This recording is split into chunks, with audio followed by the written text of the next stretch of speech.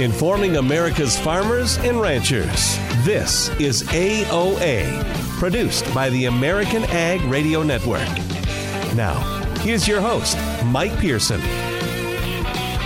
Hello, folks, and welcome to AOA. Thanks for making us a part of your day. Today is going to be a fun show. We're in partnership with our friends over at DTN. Their DTN Ag Summit is virtual this year, and it's happening now. Joining us today will be some of the presenters and some of the sponsors from that virtual event this year, including our regular meteorologist, John Baranek from DTN. We're going to talk with Todd Hultman and Shaylee Stewart about the market, and Steve Sukup of Sukup Manufacturing will join us to round out the show. Before we get to all of that, however, we do have to have an update from Friday. USDA released their December WASDE report, the World Agricultural Supply and Demands report. Now, the December report, as we spoke about with Arlen Suderman last week, not much of a market mover. U.S. production does not change at all in this report, and that was the case here in this December. We did see some interesting moves, however. One thing USDA did do is they reduced U.S. corn exports by 75 million bushels. The trade had been thinking that number might be closer to 50, so this could prove to be a little more bearish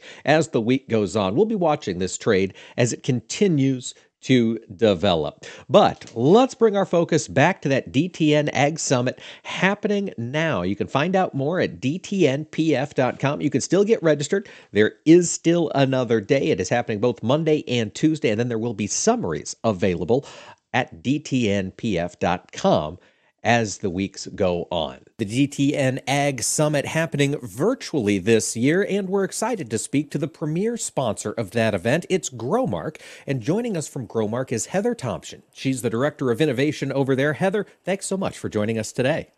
Thanks, Mike. Talk to me a little bit about why Growmark partnered on an event like this. What's the value in it for your organization to get this information out there to growers? Yeah, we are really proud to partner with DTN on an event such as this one. And, we think that progressive growers, young and future growers, they're really the future of our industry. And it's so important to make sure that those producers have access to the latest technology and information so that they can continue to grow their operations. And Growmark and our FS member cooperatives really want to be a partner with them as they continue to build the future. Director of Innovation, that's not a position I see very often. What does it mean in the context of Growmark? What do you do day to day? Sure, great question. So my role has been in existence for Growmark for about a year now, and I really serve in two primary capacities. The first is to work with our business unit leaders, so our crop nutrients and crop protection and energy leaders, to think about the challenges that we face in the industry today and the opportunities to innovate around those challenges to bring novel products and technologies forward that our growers and customers need. And so I'm scanning the startup and the innovation landscape for products and solutions that we can bring inside and either implement ourselves or bring forward to those progressive customers and growers. The other half of my role is serving as the liaison to Growmark's Venture Capital Fund.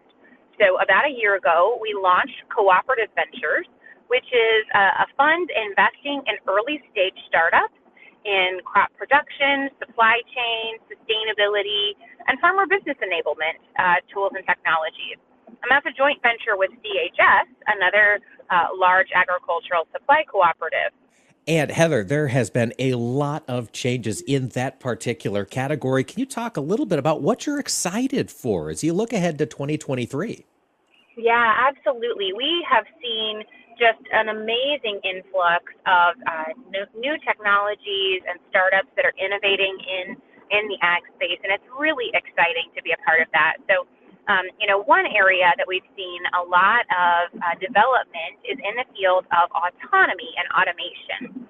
So, in agriculture, I'm not telling anybody, anything they don't already know. Labor is a huge challenge for us, finding people to do the work in a very labor-intensive space. And so we think autonomy is going to be an important component to helping not only our ag retail locations, but also farmers get the work done. So we were excited to make our first investment from Cooperative Ventures in an autonomy company called Sabanto, which is working to retrofit existing tractors with autonomous capabilities to tackle that labor challenge. We think that's going to provide some really exciting opportunities in 2023 and beyond. Oh boy, I bet you are exactly correct. I know that labor is one of those issues under discussion today at the DTN Ag Summit. Folks, if you didn't have a chance to make it to the summit, you'll be able to read up on summaries of the event at dtnpf.com as those get put up. You mentioned that first investment in Sabanto. What else is coming here down the line? Absolutely, yeah. So we expect over the life of the fund to invest in probably 10 to 12 startup companies. And so we're interested in companies not only in the technology and autonomy space like Sabanto, but also in crop production, whether that be for novel products or genetics, traits, inputs, etc. But also products and technologies that help farmers capitalize on sustainability and regenerative farming practices. And then also tools and technologies that help Growmark and CHS improve our own supply chain, especially in that last mile as we deliver products to the farm. That is a great point. You talk about the challenges and the opportunities that the business units face at Growmark and how you're working to coordinate those. Heather, supply chain, my goodness, what a challenge over this past year. Has that led to some innovations at Growmark and how you get stuff from one place to the next? It has, yeah. We're not only looking at better ways to get product from A to B, whether that be optimizing our routes and using technologies to help us identify the best route plan, the best way to load a truck, but also trying to use machine learning and artificial intelligence to ingest historic data to make sure that we have the best possible strategy around inventory management and placement, so that we can hopefully navigate some of those supply challenges in advance by knowing where we need products to be placed and giving ourselves a little bit more head start and getting the product where it needs to be. Like that's the message here from Growmark, is tackling these challenges head on, Heather, and it's got to be exciting to look ahead to the future with that mindset coming behind you. It is. It's absolutely a proactive approach to identifying where we might have challenges, but looking at how we can turn those challenges into opportunities by looking at the latest technologies and really innovating to find solutions that are beneficial for tomorrow's growers as well as for the FS and Growmark cooperatives of tomorrow. Heather, for listeners we've got out there who are curious about the work that Growmark is up to that maybe is outside the farm gate, is there a place we can go to learn about the different aspects of innovation you're pioneering there at the co-op? Absolutely, yeah. Definitely check out our social media channels under the Growmark name, but also you can learn more about our venture capital fund at cooperativeventuresllc.com. Fantastic. Folks, we have been talking with Heather Thompson, the Director of Innovation over at Growmark. And Heather, thank you so much for joining us today, and thanks to Growmark for being a partner on the DTN Ag Summit. It's our pleasure, Mike. Thanks. And folks, stick around. We'll have more AOA coming up right after this.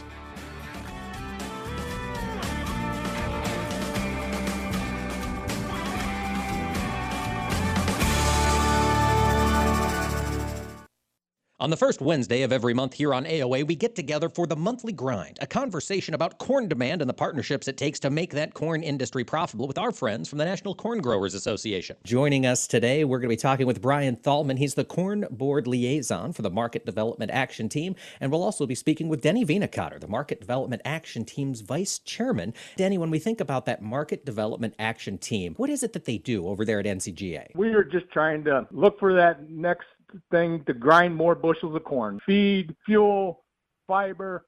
We're just trying to expand, bring more value for every bushel of corn that's grown in the United States back to the farmer. Brian, what do you see here going forward? We're really excited to continue our partnership. We've been broadcasting in the past live from the National Cattle and Beef Association Convention. We're also going to be live at Commodity Classic this year in Orlando. This monthly grind recap is sponsored by the National Corn Growers Association. Be sure to tune in the first Wednesday of every month for the monthly grind here on AOA.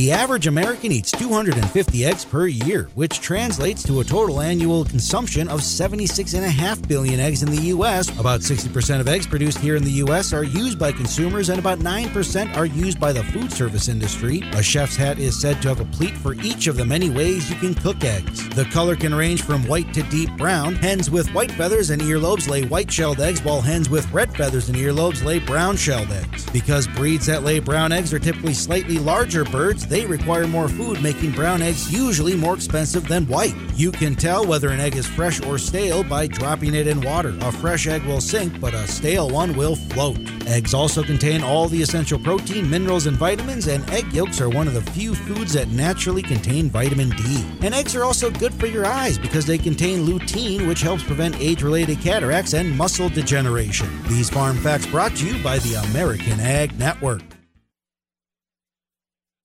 Through the years, you've really kept up with the times. You're on social media. Like, dislike, block. Maintained your health. 10,000 steps. I'm a beast. You even programmed your own smart home. In 10 minutes, remind me that I'm a genius. In 10 minutes, I'll remind you that you're a genius. If you can do all that, you can definitely save for retirement. Just go to aceyourretirement.org, a free online tool sponsored by AARP that can help you get on track with your retirement savings no matter your age. At aceyourretirement.org, you'll meet Avo, the friendly digital retirement coach, and in just 3 minutes, get personalized recommendations to help boost your retirement savings. They're easy to understand and work with your lifestyle. It's quick, easy, and free. Plus, it's brought to you by AARP, so you know they got your back. You are a genius. Take charge of your retirement. Go to aceyourretirement.org now. That's aceyourretirement.org. A message from AARP and the Ad Council.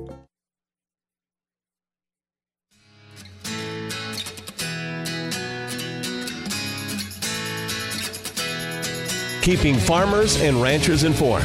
AOA. Now back to Mike Pearson.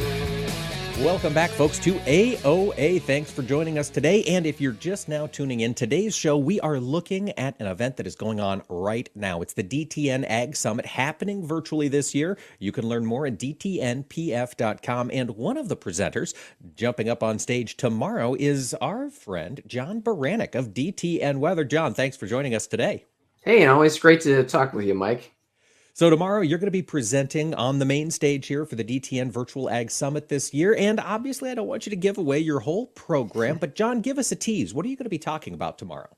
Yeah, I mean, the big driver that's been in place for a while now has been La Nina. I mean, you and I have been talking about it constantly. We've been in that pattern for quite some time, but thankfully it looks like it's going away.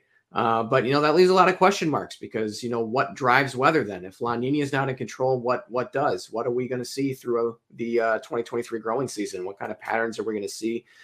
Do we have some optimism in some areas that were kind of dry the last couple of years under La Nina? Do things stay, unfortunately poor conditions or do we have a mix in between? So that's what I'll be talking about tomorrow.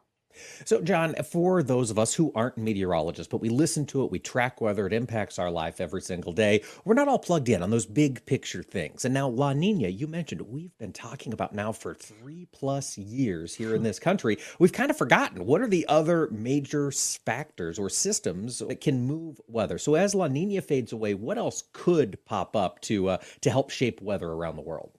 Yeah, what's interesting is that the El Nino, La Nina factor is the largest driver of weather in the U.S. So as we get, away from La Nina, it's not like it's not going to be driving the weather anymore. It's just going to be a different flavor of it. We'll be getting into a neutral pattern where it's neither warm nor cold in the Pacific Ocean for a while there, but everything is trending towards an El Nino for next summer and fall. So it's still going to be around. It's still going to be impacting us. When it's in that neutral state, though, it has less of an impact, obviously, on our weather. And some of those other smaller things are more in play. So things like snow cover, honestly, cloud cover, soil moisture, drought, other big weather picture things are actually thunderstorms that move around the equator. We don't talk about them too much. We're only really starting to learn kind of their influence over the last few decades. And there's usually a consistent pattern of a group of thunderstorms moving along the equator. And when it gets into different spots, it kind of moves the jet stream in particular ways. And we're just kind of learning about that. But, that's that one there. We call that the Madden-Julian oscillation. And you probably will never hear that name again. But if you do, that's where it's coming from. And that one, I think, is going to have a bigger influence on our weather going forward then. Fascinating. John, so that's potentially coming. This move back towards neutral, potentially, as you look out longer term, an El Nino event could pop up on the radar. But in the meantime, we've still got winter to get through. And it sounds to me, John, like winter is going to be hitting a lot of places in the country this week. Can you tell us about this winter storm event that's moving across? Oh, boy, Mike, you're absolutely right here. We got a system out in the Rockies here today, but it's going to move out into the plains tonight. And as it does so, it's got access to a lot of moisture there. The Gulf of Mexico has been basically wide open all the way through the weekend. We've been seeing temperatures rising, humidity levels rising. That's kind of a relative term for this time of year, but it's a lot of moisture for this storm system to work with.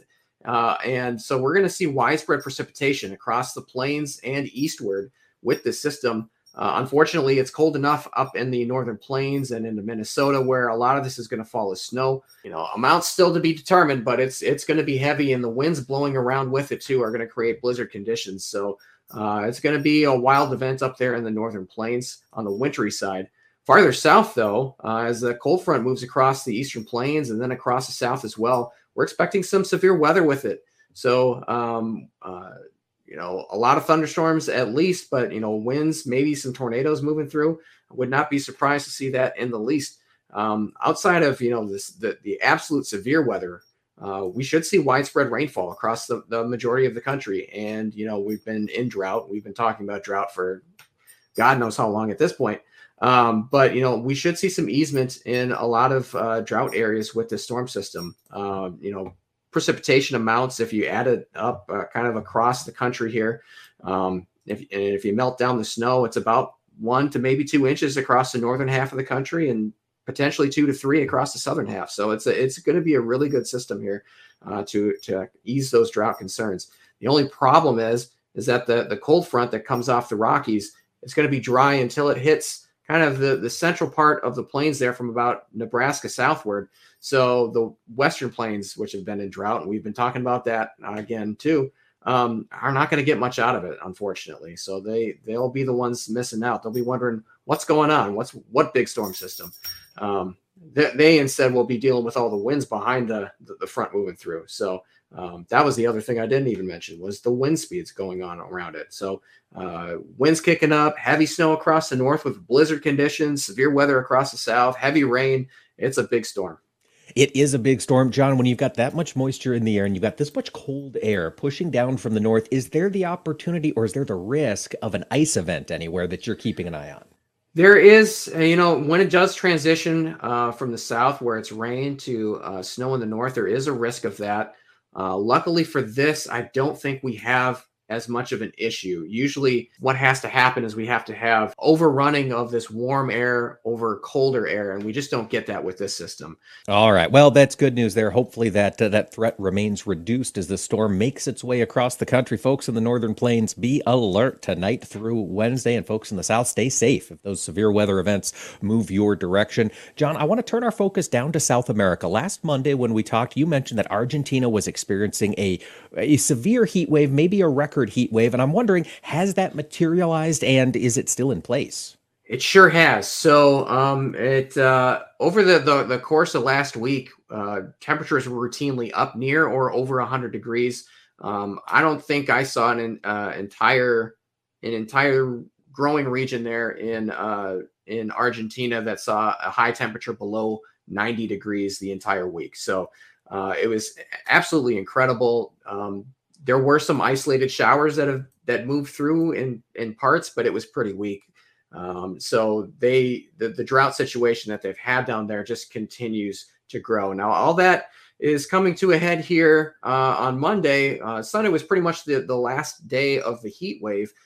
Cold fronts moving now through the country and wiping down some of those extremely high temperatures. But I mean, they're still in the mid to upper 80s in a lot of areas for highs throughout the course of the week. So it's still hot, just not extremely hot like it has been. All right, John, looking up north into Brazil, that crop continues to develop, and I understand they've been getting enough moisture. Can you give us an update more broadly? How does that country's crop development look so far? I would say for the most part, that's correct. The wet season in central Brazil started on time, but was pretty weak. Last week, we saw some much better rainfall, and that continues here this week as well. So they're developing crop there, especially their soybean crop is in pretty good shape. Farther south, especially that far southern state of Rio Grande do Sul, it's a little bit more on the same conditions of Argentina, where they haven't had as much heat, but it's been a lot drier there than points farther north. So we're a little bit concerned about that state there. I mean, that kind of accounts for roughly 10-15% of total corn and soybean production in Brazil. So it's a significant chunk. But the rest of the country is actually in pretty good shape. John, looking out into the summer, of course, Brazil likes to plant that safrinha corn crop after those soybeans come off on a number of acres. Is the transition back to neutral going to benefit that second crop in that country?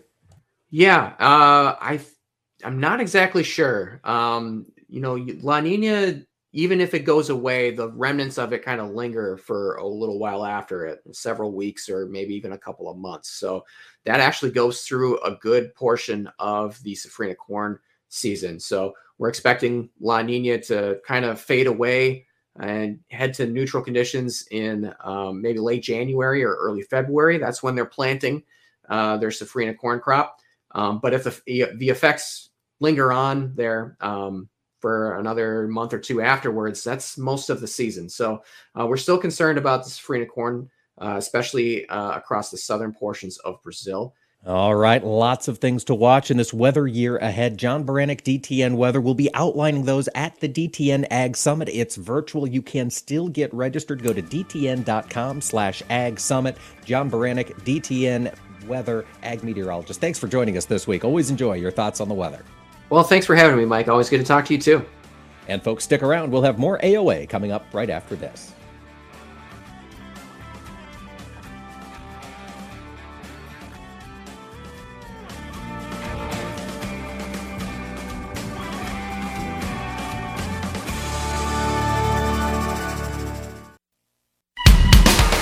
Join us every Tuesday for Around the Table, brought to you by CHS, as we discuss how cooperatives support farmers and ranchers and build strong communities.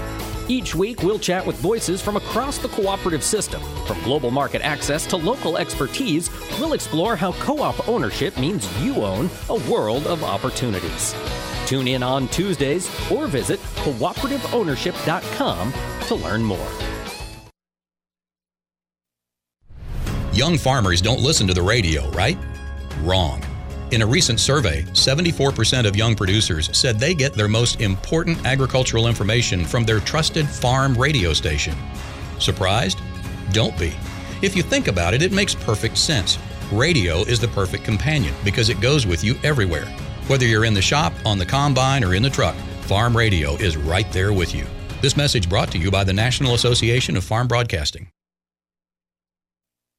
You're listening to AOA for the American Ag Network. I'm Jesse Allen reporting. As we get a look at what's going on in the grain and livestock trade on this Monday to start the new week, got a little bit of strength in the wheat markets led by Chicago and KC wheat, with corn up moderately while this soy complex is under heavy pressure with better than anticipated rains over the weekend in parts of Argentina. Brazil's growing regions also saw some rains fall there, and that overall pattern that was better than anticipated is really weighing on the soybean complex here today. We see a pretty wide spread between bean meal and bean oil, but some of that is being unwound here as we work into the new week here. Well, we see as also the backdrop for this week's commodity market going to be the Federal Reserve, which will release its updated policy statement on Wednesday afternoon. So that is something to keep an eye on. We're watching demand. We got the WASDE report for December out of the way with very little changes. That soybean demand really drying up as prices approach approached $15 last week, though. So now we'll see how far Chinese buyers will allow them to fall before returning. They still have some gaps to fill ahead of the Brazilian harvest, but then demand should decline notably beyond that. Still watching to see if we can get corn demand picked up or not. That is going to be a big thing to keep an eye on as well. In the livestock trade, fairly quiet start to the week with mixed activity there. Cattle futures trying to find a little bit of positive strength through Monday's session, with the hog market moderately lower. Crude oil up about $2 a barrel after hitting $70, the lowest level in quite some time last week, with the stock market up just quietly here as we work through the session. We see corn trade 4 to 5 higher for the most part, with, again, Chicago KC wheat leading us to the upside, up around 10 to 15, with soybeans down around 20 cents and heavy pressure in bean meal. Bean oil is a little bit mixed now. This is AOA for the American Ag Network. I'm Jesse Allen. 180 over 111, and I had a stroke. When I woke up, I couldn't speak or walk. 145 over 92, and then I had a heart attack. 182 over 100, and I had a heart attack and a cardiac arrest, and then a stroke. Everything changed. It felt like my life was over. This is what high blood pressure sounds like. You might not feel its symptoms, but the results from a heart attack or stroke are far from invisible or silent. 150 over 90, and I had a stroke. If I would have followed a treatment plan, I would not be in this situation. 180 over 110, and I had a stroke. And I'm 33, so I never see this coming. If you've come off your treatment plan, get back on it, or talk with your doctor to create an exercise, diet, and medication plan that works for you. Go to loweryourhbp.org. Head to toe, everything's changed. Head to toe. Brought to you by the American Heart Association, American Medical Association, and the Ad Council.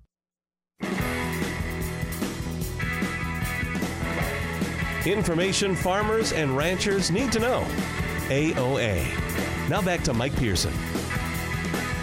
Welcome back, everyone, to AOA, of course, happening on Monday, December 12th, right now. In fact, for a lot of folks listening to us live, the DTN Ag Summit is underway, and it's virtual this year. Fantastic lineup of speakers, all presenting both Monday and Tuesday. And in this next panel, we're going to talk about what is coming in tomorrow's edition of the DTN Ag Summit.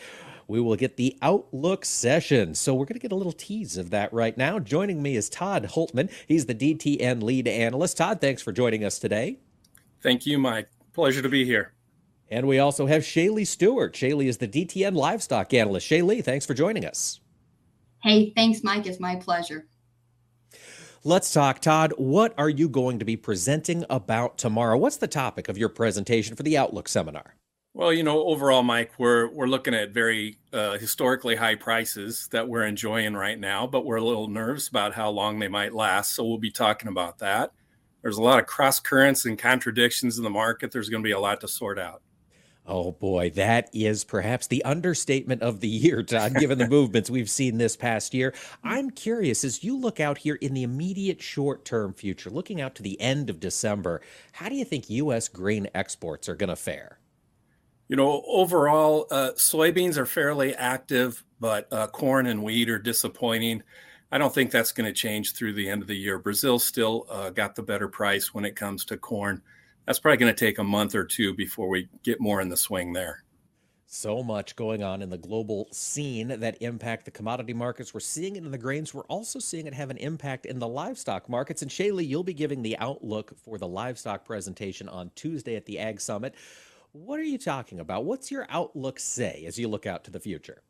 Mike, we're really optimistic for 2023. That doesn't mean that we're not going to have challenges and hurdles to bypass, but really the main focus for the livestock sector in 2023 is going to be profitability, because we expect prices to be higher, but we also expect inputs to be higher. So it really comes down to the factor of whether or not prices will outpace inputs and how that'll affect profitability. So that is my main focus and main concern entering 2023 is what is the profitability margin going to be for producers all throughout the marketplace. But the key theme is profitability. Shaylee, that is good news for cattle producers, pork producers who have been buffeted by years of really challenging markets here ever since that Holcomb plant down in Kansas. And that profitability, Todd, of course, they're going to be relying on feed grain prices. You mentioned these high grain prices. They are certainly good news for grain growers, troubling for those end users. How are you hearing folks in the market grapple with these high grain prices if they're an end user? You know, it's very interesting. We got two totally different worlds in the market this year. If I'm on the Western Corn Belt side, it was a very tough year hit by drought, and those grain prices and cash bids are much higher.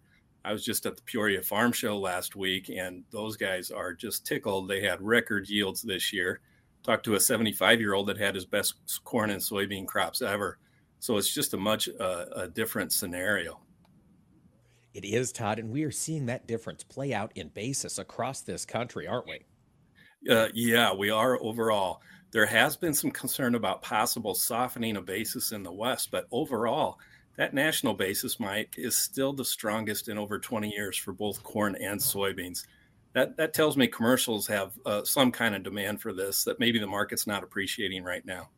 All right, and that drought out west that shrunk that corn crop out west also shrunk pasture conditions. Shaylee, you mentioned that profitability we're going to see in 2023. Is that being built on really a smaller herd size as you look out to this next year?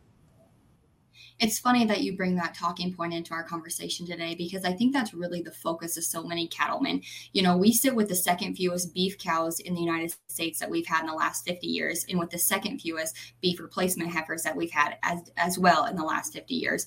And so as we look to 2023, like you said, there's so much opportunity in the market. But if this drought continues, if it lingers, there's still, immense concerns about what input prices will be, what feed prices will be. And so that is something that they're going to have to navigate and manage in 2023 as well. Shaylee, you made a great point. A lot of cattle producers, cattle feeders are looking out to this smaller number forecast. They're going, all right, things should be at our backs here in 2023. But of course, there's also that import beef market. Do you see imported beef being a bigger issue here as you look out to 23 or perhaps 24? Absolutely, because as we've known, the beef cow herd in Mexico has been growing. And as we look at smaller supplies here in the U.S. domestically, and with smaller supplies in Canada than what they've had in years past, we have to know that our neighbors to the south are going to be looking, and they're going to be poised and ready for the opportunity to import more product here into the United States. And really, we've already seen that in 2022 taking position in the marketplace. And so as we look to 2023, I expect that that'll increase and speed up even more exponentially than what we've seen this year. Oh boy, that is one of those dark clouds that overhangs an otherwise bright landscape, but so much of that is dependent on currency valuations. Todd, I know that the ag industry has had to pay a lot more attention to the value of the dollar here over this past year, and it has been, well, pretty elevated. What do you expect going forward? Are we going to get some relief from the strength of this U.S. dollar? You know, Mike, I just don't see any significant long-term relief in the dollar anytime soon. We still... even though we've had energy prices come down, inflation is still a concern. I don't think the Fed is coming down on the interest rate anytime soon. They might slow the rate of increase, but that still supports a higher dollar. Now, I should point out that really hurts the wheat market the most. Our corn and soybean currencies compete with Brazil, and in that regard, our U.S. dollar and Brazil's real has been fairly even. What is it about the wheat market that makes the value of the dollar so important? Well, you know, that U.S. dollar index, it's mostly a basket of European currencies, and that's really where we get a lot of export competition is from Europe. And that's true again this year, along with Russia, of course. But in the wheat market, that U.S. dollar index does play a very important part. Looking out to next year, do you think biofuels are going to continue to be a compelling part for farmers looking to make their marketing arrangements? Yeah, you know, I have to say, in spite of the recent disappointment from the RFS numbers that came out from EPA last week, I think there's still a very strong, compelling case for more soybean oil being used for biodiesel. Our diesel supplies are still down significantly from a year ago. We need that soybean oil to stretch those supplies. On the ethanol, I was quite bullish and confident until roughly a week or so ago. And now I'm starting to see signs of softening demand in gasoline. So that's a bit of a concern heading into winter. This is, Todd, I imagine, the time we expect that reduction in gasoline usage seasonally, though? Well, that's true, but even compared to where we were a year ago at this time, we're seeing a softer demand. So that is a bit of a concern. We've also seen the price of ethanol just hit a new 9-month low lately, and that's never good news to see. Shaylee, looking at the beef market in particular, we need consumers to have a lot of dollars to go and pay that retail price. What have you been seeing lately for choice and wholesale box beef, choice and select box beef values? Are they coming down at all? It's funny that you bring that up because that was my main focus in our comments today. And we've seen the choice cut just simply looking for a bottom in this marketplace, and it hasn't found one yet. And even though that's pressures in the market today and it feels somewhat emotional, we need to understand that that is very seasonal for December. And we expect that choice cut to find a low in December before rallying into January like it typically does. And so honestly, it's more of a seasonal trend. It's not a reaction necessarily to our economy or the inflation. It is just seasonal, and that's how our market works. It's just how consumers behave. Sometimes it's nice to see their behavior hasn't changed, even in this kind of volatility. And Todd, any other major events that the ag commodities specifically are going to be watching for news? Well, we've already turned our attention to South American weather, and we're starting to see a little of excitement about a possible drought in Argentina. But of course, the big price for corn and soybeans this year could come from Brazil, and that's something we're going to keep very close attention to. That is a great point. That Safrinha corn crop is going to have a lot of resonance this year. Todd, what are we thinking about that crop, or is it still too early? I'm not sure how Brazilians plan that second crop. Yeah, it's really too early, but I will say the soybean crop got in on time, so that should help the Safrinha crop get in on time. That Safrinha crop always kind of toys with the dry season in Brazil, so it's a bit iffy and probably too early to really be confident about any outlook there. But so far, the soybean crop is off to a good start. It's off to a good start. And Todd, the Brazilians have been fairly adept at moving lots of tonnage this year. Do you think their transportation system is going to be able to keep up through their marketing season? Overall, it seems like every year we have annual truck strikes at harvest time. But, the bottom line is they tend to get their beans from A to B, and they seem to get it out to port where they need to. So I'm confident that'll probably happen again this year. All right. We've always got those global competitors nipping at our heels. But, Todd, it sounds like you're optimistic for growers here as they look ahead to 2023. I am. Overall, yes, absolutely. I'm a little concerned about some of the recent trends and the sell-offs in corn and wheat. But overall, as we get into spring and early summer of 2023, I still think there's a very strong case for bids higher than we're seeing today. That's good news for producers' ears. And Shaylee Stewart, DTN livestock analyst, sounds like you're optimistic for next year as well. I am too. I take the position very similar to Todd's. There's so much opportunity that lingers in the 2023 market. That doesn't mean that there's not going to be challenges, hurdles, and headwinds to navigate, but that still does leave the opportunity for more profitability to be had.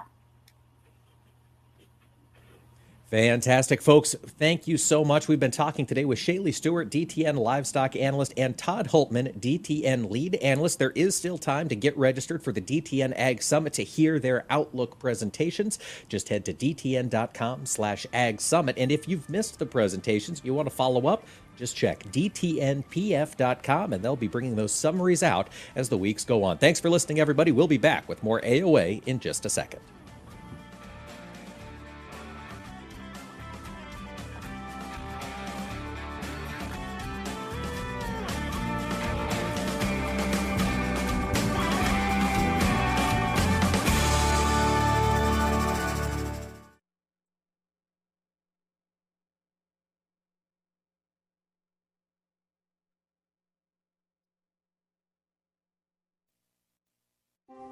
Vision loss is not something that you feel until it happens. Most people lose their vision from diseases like macular degeneration and glaucoma, not at birth. With macular degeneration, you lose your central vision. You have a blind spot right in the center of your face, so I can't actually see your face. So even that little circle in which I could see became a big blur. I was 65 when I first was diagnosed with glaucoma. There were no symptoms. I had no headaches. 3 million Americans have glaucoma, and half don't even know it. 11 million people in the United States have macular degeneration. You lose mobility Independence changes your entire life. So many eye disorders can be treated if caught early. My husband tells me that I have beautiful brown eyes, and I don't want to lose that. Make a plan today to get your eyes checked. Visit brightfocus.org to learn more. Nothing offers an opportunity to bond and give thanks quite like breaking bread together. This is especially true as we welcome our troops back home and keep those who are still stationed overseas in our hearts. Hi, I'm Gary Sinise. Since 2011, the Gary Sinise Foundation's Serving Heroes program has shown gratitude to our nation's defenders and their families by serving up nearly 500,000 hearty classic American meals at travel hubs and military locations. And now, together with our friends at Bob Evans Farms and their Our Farm Salutes program, we will help to provide even more meals nationwide, offering our defenders a taste of home and the feeling of togetherness around the table. Help us show America's gratitude through food and fellowship. Look for the Bob Evans Our Farm Salutes purple packaging at your grocery store and visit ourfarmsalutes.com to learn more. While we can never do enough to support the men and women who serve, together we can make a difference, bite by bite. On the first Wednesday of every month here on AOA, we get together for the Monthly Grind, a conversation about corn demand and the partnerships it takes to make that corn industry profitable with our friends from the National Corn Growers Association. Joining us today, we're going to be talking with Brian Thalman. He's the Corn Board Liaison for the Market Development Action Team, and we'll also be speaking with Denny Veenecotter, the Market Development Action Team's Vice Chairman. Denny, when we think about that Market Development Action Team, what is it that they do over there at NCGA? We are just trying to look for that next thing to grind more bushels of corn. Feed, fuel, fiber. We're just trying to expand, bring more value for every bushel of corn that's grown in the United States back to the farmer. Brian, what do you see here going forward? We're really excited to continue our partnership. We've been broadcasting in the past live from the National Cattlemen Beef Association Convention. We're also going to be live at Commodity Classic this year in Orlando. This Monthly Grind recap is sponsored by the National Corn Growers Association. Be sure to tune in the first Wednesday of every month for the Monthly Grind here on AOA. I can't get my computer to work. Let me help you with that. How'd you do that? I just got techie with Geeks on Site. Our geeks literally come on site. No need to stop what you're doing or block off time. We come to your home, office, or wherever you are. And we don't just fix whatever computer issues you might be having. We explain and teach you along the way so you can feel empowered and then help others at home or in your office. Better yet, don't have time for tech support to come to you? Let us remote into your desktop or laptop, and one of our geeks will instantly walk you through. We offer affordable prices on our remote services and IT support. You and those in your office will never have to wait hours to have your technical questions answered.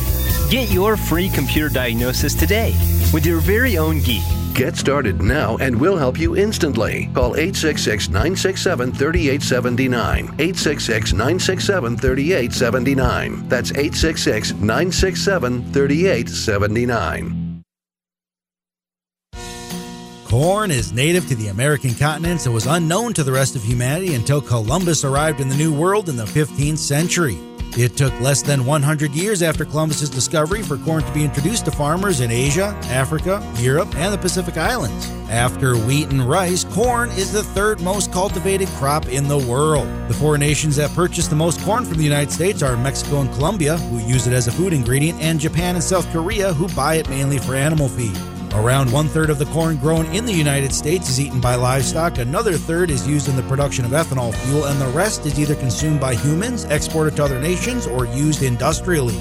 Now that sweet corn, that's the variety that most Americans grill or boil for cookouts or just eat straight out of a can with a spoon, accounts for just 1% of all corn grown in the United States. These farm facts brought to you by the American Ag Network.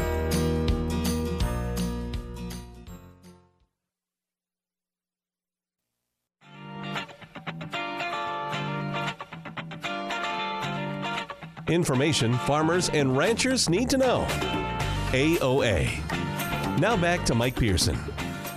Well, folks, welcome back to AOA. Today, of course, we are highlighting the DTN Ag Summit happening virtually this year. You can find it online. Check out dtn.com/Ag Summit for more information. And we're talking with some of the sponsors. One of the key partners in helping this event come to fruition was Sukup Manufacturing. And joining us now is President and CEO Steve Sukup. And Steve, thanks for joining us today.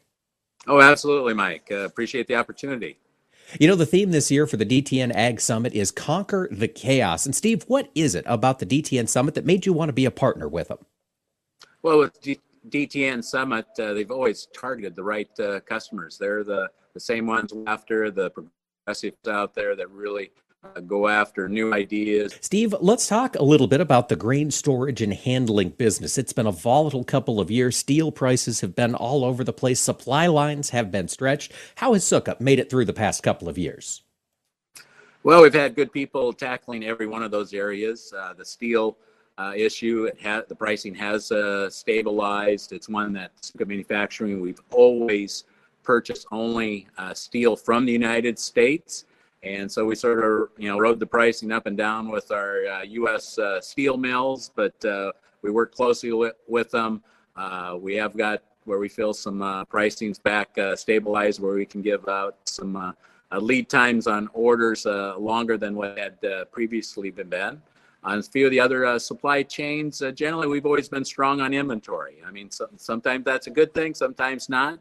But for the last couple of years, our strong inventory that we've maintained has held us through. Goes back, we want to pick good suppliers to be teamed up with, and they valued our relationship and we valued theirs. And that's what it comes back to, that teamwork, that effort of working together. And Steve, of course, Sukup Manufacturing based right there in rural Iowa, in Sheffield, Iowa. How has hiring been? Have you guys encountered the same labor challenges that we're hearing from folks throughout the industry? The past 2 years had really been tight. And so some of the things we realized was that, okay, we were going to have to sort of stretch our footprint out a little bit. It really didn't take that much to do. We went 12 miles south to Hampton. We've got 100,000 square feet of new manufacturing down there, partly from a company that we had purchased, but we were able to bring on some different areas of employment. We've had a facility up in Manly. It was our steel storage area, but we doubled the size of it.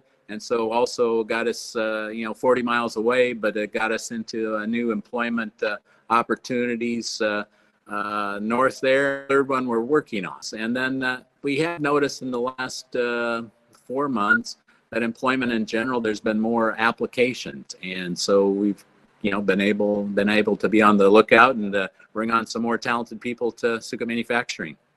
That's fantastic. Glad to hear that labor force is transitioning your way, opening up some more opportunities there on the factory floor. And I'm wondering, those factory floors, you mentioned the expansions that you're seeing, Steve, what's going to be new coming from Sukup here in the next couple of years? Well, the ones that we've made the world's largest grain bin, and so we're hoping that we get a opportunity or more there. First of all, the ethanol industry, supplying energy, homegrown energy to the U.S. is, I think, critical to the economy. And the ethanol plants, have been doing well, and energy prices as low as possible with things. And so we think things are positive that way. And one of the ethanol plants have said that $1 million that they put up, they paid for in 12 months. And that's what storage and opportunity for our customers is all about. Given the volatility that we've seen in the grain market, given the marketing opportunities that are out there for growers now, Steve, how does demand look for 2023 and beyond? Are you seeing a lot of farmer interest in grain storage on the farm? We really have. So it's been a nice start into 2023. It was a little bit of a slow start, but over the last couple of weeks, it's really picked up. Customers, had a nice year with our grain prices for corn and soybeans. They're looking at doing some projects, trying to wrap them up before the end of the year for maybe some tax considerations, but also knowing, again, that, the storage and the drying is areas that they really can add to their profitability. And so they're willing to invest in their sites. Again, the plants, there's times, I think, in the end of August, early September, they were paying over $1 above basis in order to get grain on those days. And so our customers that had the loadouts, new facilities could deliver that. That is incredible. The technology in the grain handling area continues to advance, continues to improve. We're able to handle this stuff with more care than ever before, Steve. It's very exciting to be in this industry. As you look out to 2023 and beyond, are you optimistic for the future of agriculture here in America? Yes, and some of the areas, I mean, we're taking a look at there's been some new credits for energy efficiencies in our new dryers. We keep improving them every year to be more energy efficient. They're going to be able to apply for some of those grant programs to lower the fuel and gallon usage. So we've really had some nice successes there in documentation. So our new dryers are going to really be a focus for us, and we're looking that we can increase dryer production also. Steve, for those listeners out there looking at making some changes to their grain handling and storage situation next year, where can they go for more information about Sukup? Well, Sukup.com, a lot of different areas where it's with dryers or the farm storage, commercial bins, the material handling, the bucket elevators, conveyors that we are able to take care of, or our traditional grain handling of floors and power sweeps and centrifugal fans.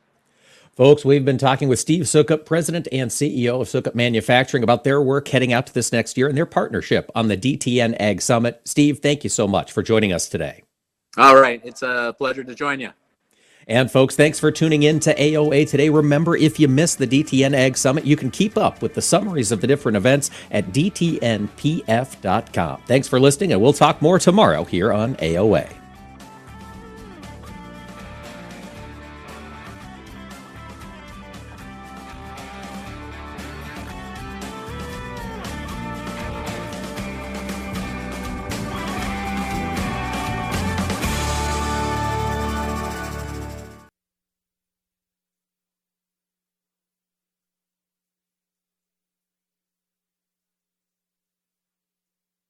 Sometimes life is wonderful, and sometimes it's not. Cherish the good, but always be prepared for life's challenges. At Private Healthcare, we provide the peace of mind you deserve. With Private Healthcare, you'll get the coverage you want and healthcare you need. If your employer doesn't supply healthcare coverage and you don't qualify for Medicare or Medicaid, you need to give us a call right now. Private Healthcare is private health insurance for ages 65 and under with medical, dental, vision, and even prescription coverage. When life comes at you unexpectedly, you need to be ready, and health insurance is your financial safety net. If you're looking for health coverage at the best price and your annual household income is $35,000 or more, give us a call at 800-664-2612. That's 800-664-2612. 800-664-2612. Take a look under your bed. Find stuff under there? What about jobs? No? Now try your basement. There's a pair of overalls that overall you're not so into anymore. A perfectly good laptop that hasn't sat in your lap in months. And even more stuff, but still no jobs? Well, you really have both. See, stuff is defined as household articles considered as a group. Sometimes this stuff is no longer needed. Wait, no longer needed? That can't be right. Because remember those jobs you were looking for? Those are really needed, and they're the stuff inside your stuff. Even inside that winter coat that moved with you to Phoenix. Our job is to unlock those jobs, and it starts when you donate your stuff to your local Goodwill. Here's how we do it. When you donate to Goodwill, we sell your stuff to provide job training for people right here in your community. So just by teaming up with Goodwill, you help create jobs. And isn't that worth parting with the leftover guitar from your 80s cover band? Goodwill. Donate stuff, create jobs. Find your nearest donation center at goodwill.org. A message from Goodwill and the Ad Council.